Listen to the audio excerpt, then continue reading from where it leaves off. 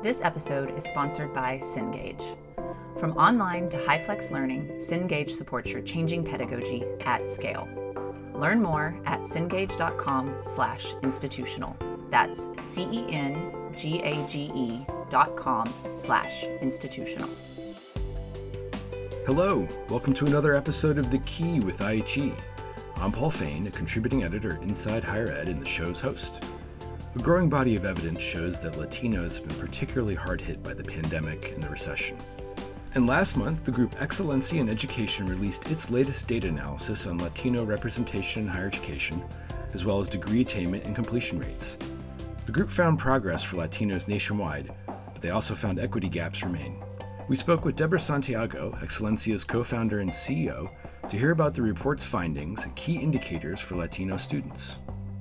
We're more likely to still be enrolled 6 years later. So there's a persistence issue that's rarely talked about, right? Retention is what institutions do. Persistence is what students do. And I wish we'd have those kinds of conversations a little bit more.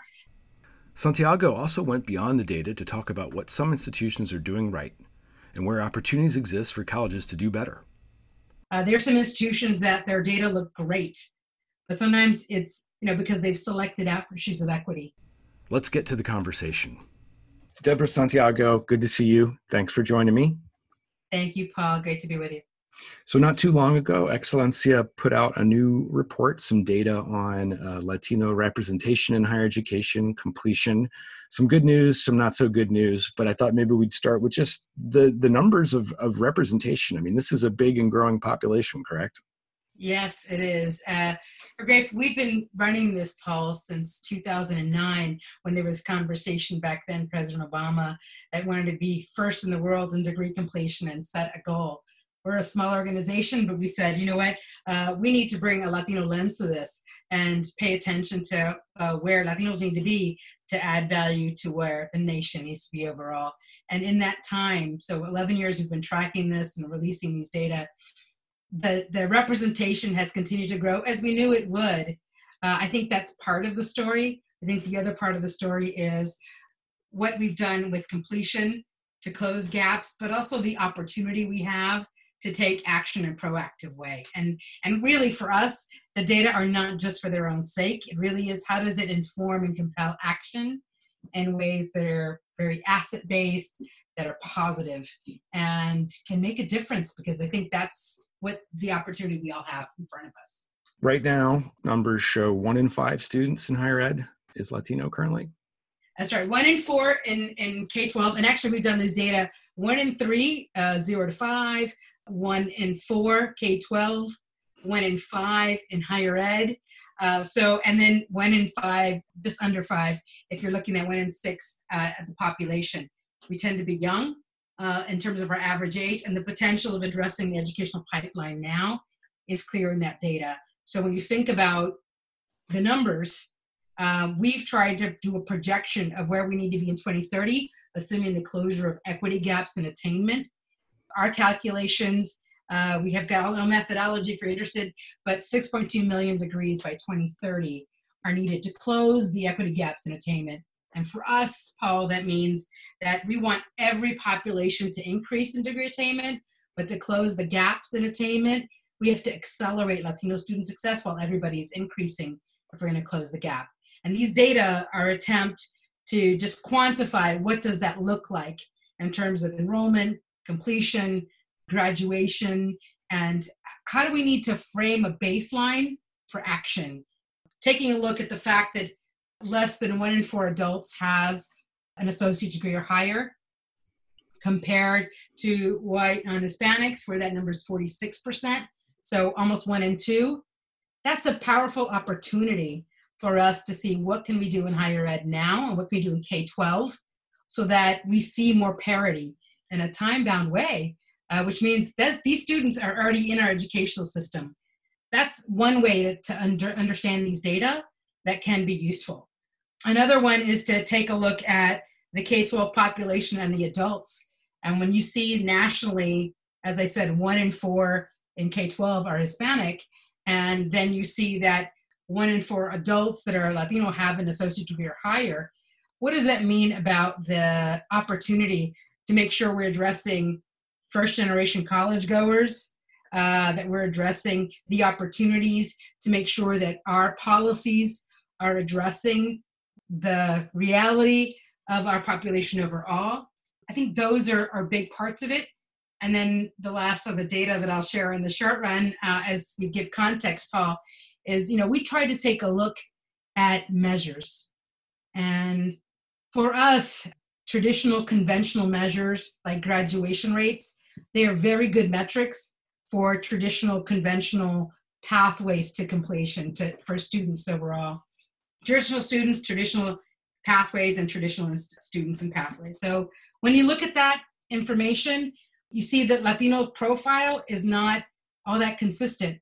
We're more likely to swirl, to go part-time, to stop out, all those characteristics that our audience knows. And so we've always tried to figure out what are additional metrics that can tell us more about the story of progress and opportunity for completion for Latino students. And this year is the first year we've approached it this way because the data has evolved. And we took a look at degree outcomes by 2-year, 4-year, and we took a look at whether they had graduated, or had transferred, were still enrolled, or were no longer enrolled. And we compared Hispanic students, that's how the data are listed by the Department of Ed, so we use that term, compared to white non-Hispanics, because that's the biggest population, that's where we see the progress, that's where we want others to make sure that we are continuing to work towards. And we see equity gaps in attainment for the most recent population. So while degree attainment is overall, we still see gaps. They've closed, they've gone better, but they're still significant. And for us, looking at completion policies, retention policies, transfer policies, and investments, return policies for those who've left, those are powerful opportunities for action that we're hoping that gets reinforced with these kinds of data. I really like the way you cast the pipeline, 1 in 3 up to age 5, 6.2 million degrees needed, so the work is there, and that makes sense to me. Can you talk a little bit about how big some of the gaps that you found in this more holistic completion metric that you used? I mean, how much work do we have there? Paul, we took a look nationally, and then we looked at by individual state, and we included DC and Puerto Rico, because we know that this is not just about federal action and work. In fact, given our current environment, not necessarily, and maybe never has been quite as compelling as what happens at the institutional and the state level. So where we really see these gaps, some at the national level for sure, but I would say there's some states where there's real standout of opportunity for investment support. At the national level, when we look at 4-year institutions, we see greater gaps in completion than in 2-year institutions. Just to give you a quick snapshot for people to consider, the gap in attainment in a given year, our most recent year of data that we had from the Department of Ed shows there's a gap of completion of 12% between Hispanics and white non-Hispanics overall in completion. We're more likely to still be enrolled 6 years later. So there's a persistence issue that's rarely talked about, right? Retention is what institutions do. Persistence is what students do. And I wish we'd have those kinds of conversations a little bit more, how institutions can transform to better serve students who have different contexts and realities that are unconventional. And then those that leave, that's really significantly better. I mean, a challenge, because we have about 1/3 of Hispanics who start at 4-year institution leave without a degree. That to me, that's clear set. I would love to close gaps in completion, but that's a critical area for focus. It's about 24-25% for white non-Hispanics, but it's almost 1/3 for Latinos. So those are just 2 examples. We can drill down by state, and we can drill down.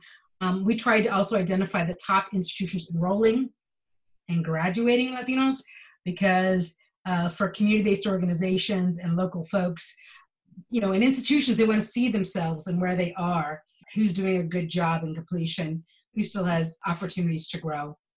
Just briefly with Yeah. the opportunities, I like the way you frame that. I'm guessing, an obvious conjecture here, but that for Latino students, probably more likely to leave a four-year institution in part because of work and family responsibility. Is that, do you think, part of the gap? That is if you put the onus completely on the student. I think the other part is making sure that we pay attention to the responsibility the institution has to the student and that social contract, right? Let's talk So about that. I mean, I think I have some ideas of what some of that might be, but where do institutions fall short in making sure that students are able to continue? we talk a lot about the need to be intentional in serving Latino students. We need to be intentional serving all of our students in this day and age. But I think one of the biggest challenges we've seen is institutions that want to remain conventional in their strategies and their approaches when you're dealing with a very post-traditional student body. And to us, Latino students are much more representative of that post-traditional student. And, life happens between 18 and 24. When you're 18, possibilities versus as you get older.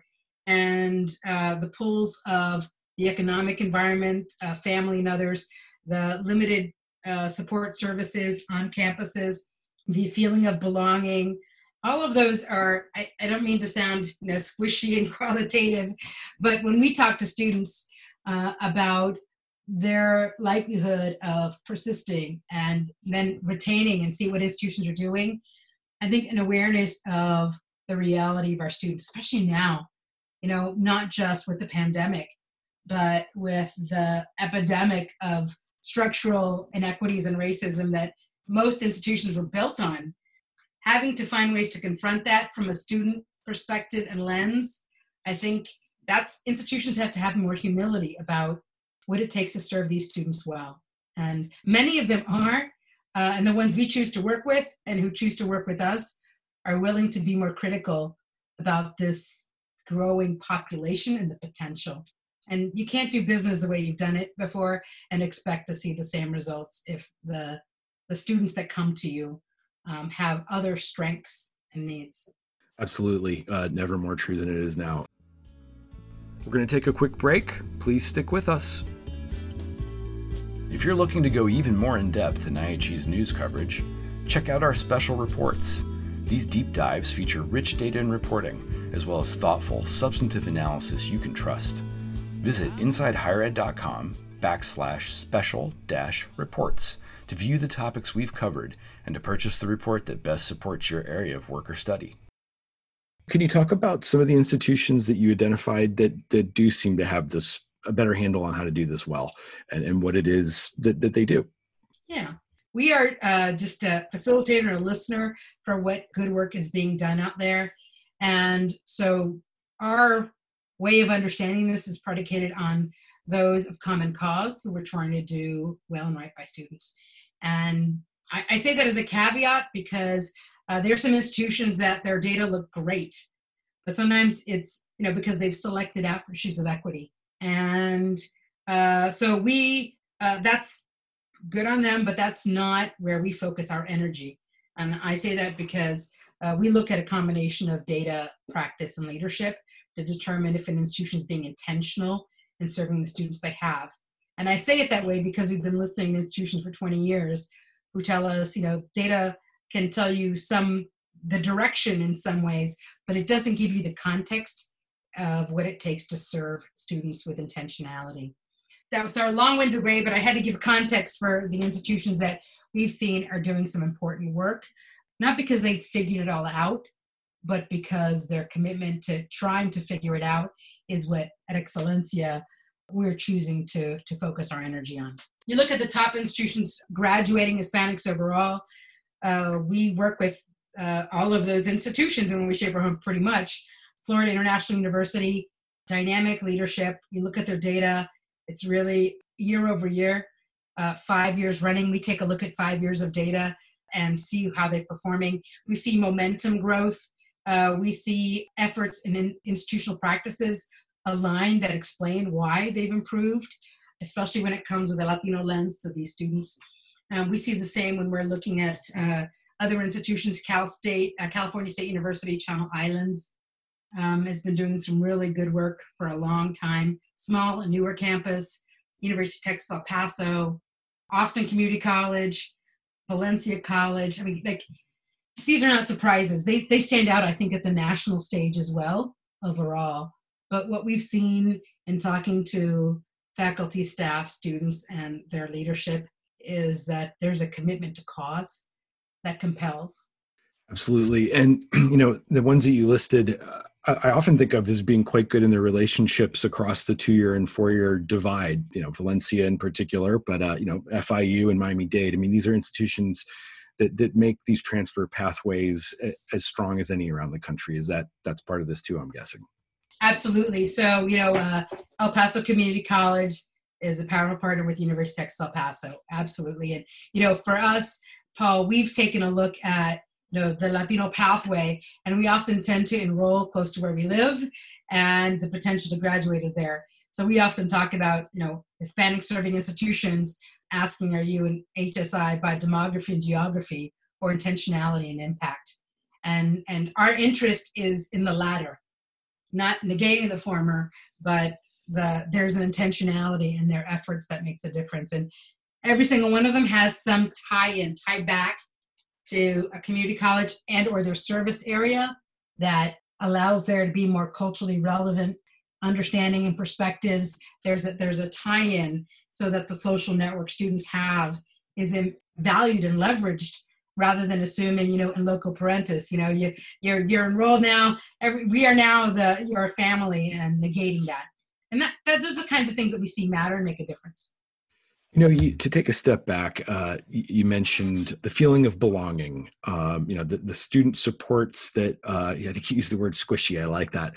The data backs that up. It's a big driver in people's success in higher ed, and it also these days anxiety and uncertainty are just amplified to a profound degree. As you look forward in higher ed's big moment here, how concerned are you about traditional institutions being able to help students through their anxiety and uncertainty when, as we've said, this population of students has been hit the hardest of all?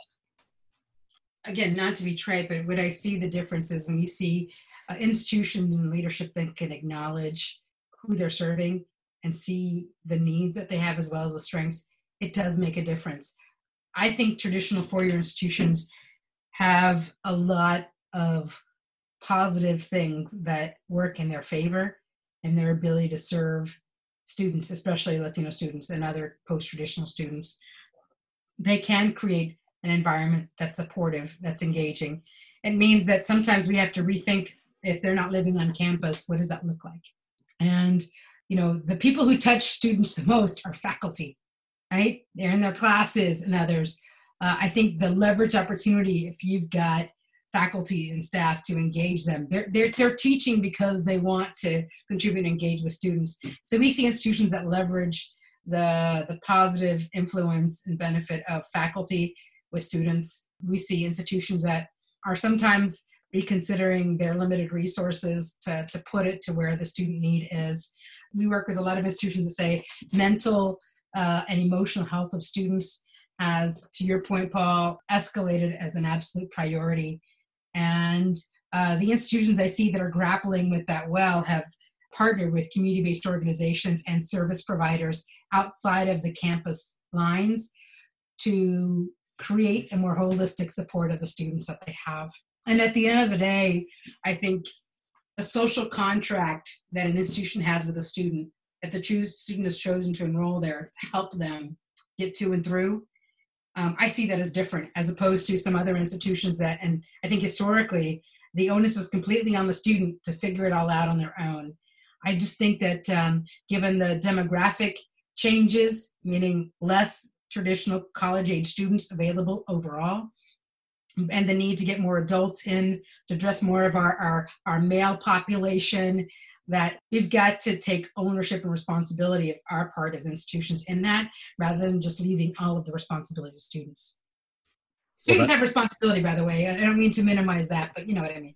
Well, I think particularly now there's discussion of maybe too much being put on students. I'm thinking about the pandemic and what's going on this week. By the way, for folks who are listening, we're talking on August 25th, and time moves fast here. So, well, I think that's a good note to end on. Deborah, I really appreciate you taking time to talk with me on this. Thank you, Paul. I really appreciate it. I feel like we covered a lot in a very short period of time. I hope people will take a look and understand that, bringing a Latino lens to our understanding is a way to look at issues that seem intractable in different ways. It's not intended to just exclude others, but we've got to find ways to rethink what we do. And I think looking at this fast young population is a way for us to do that. It's the bellwether of what's already here and needs to continue. So thanks for taking the time. Absolutely. Thank you. Bye-bye.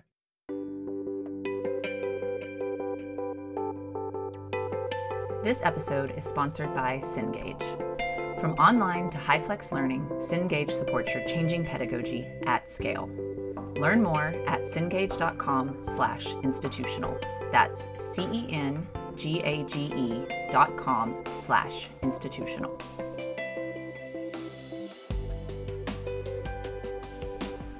That's it for this episode of The Key. I'll be back streaming to you from my basement. I hope you'll tune in. Catch you then.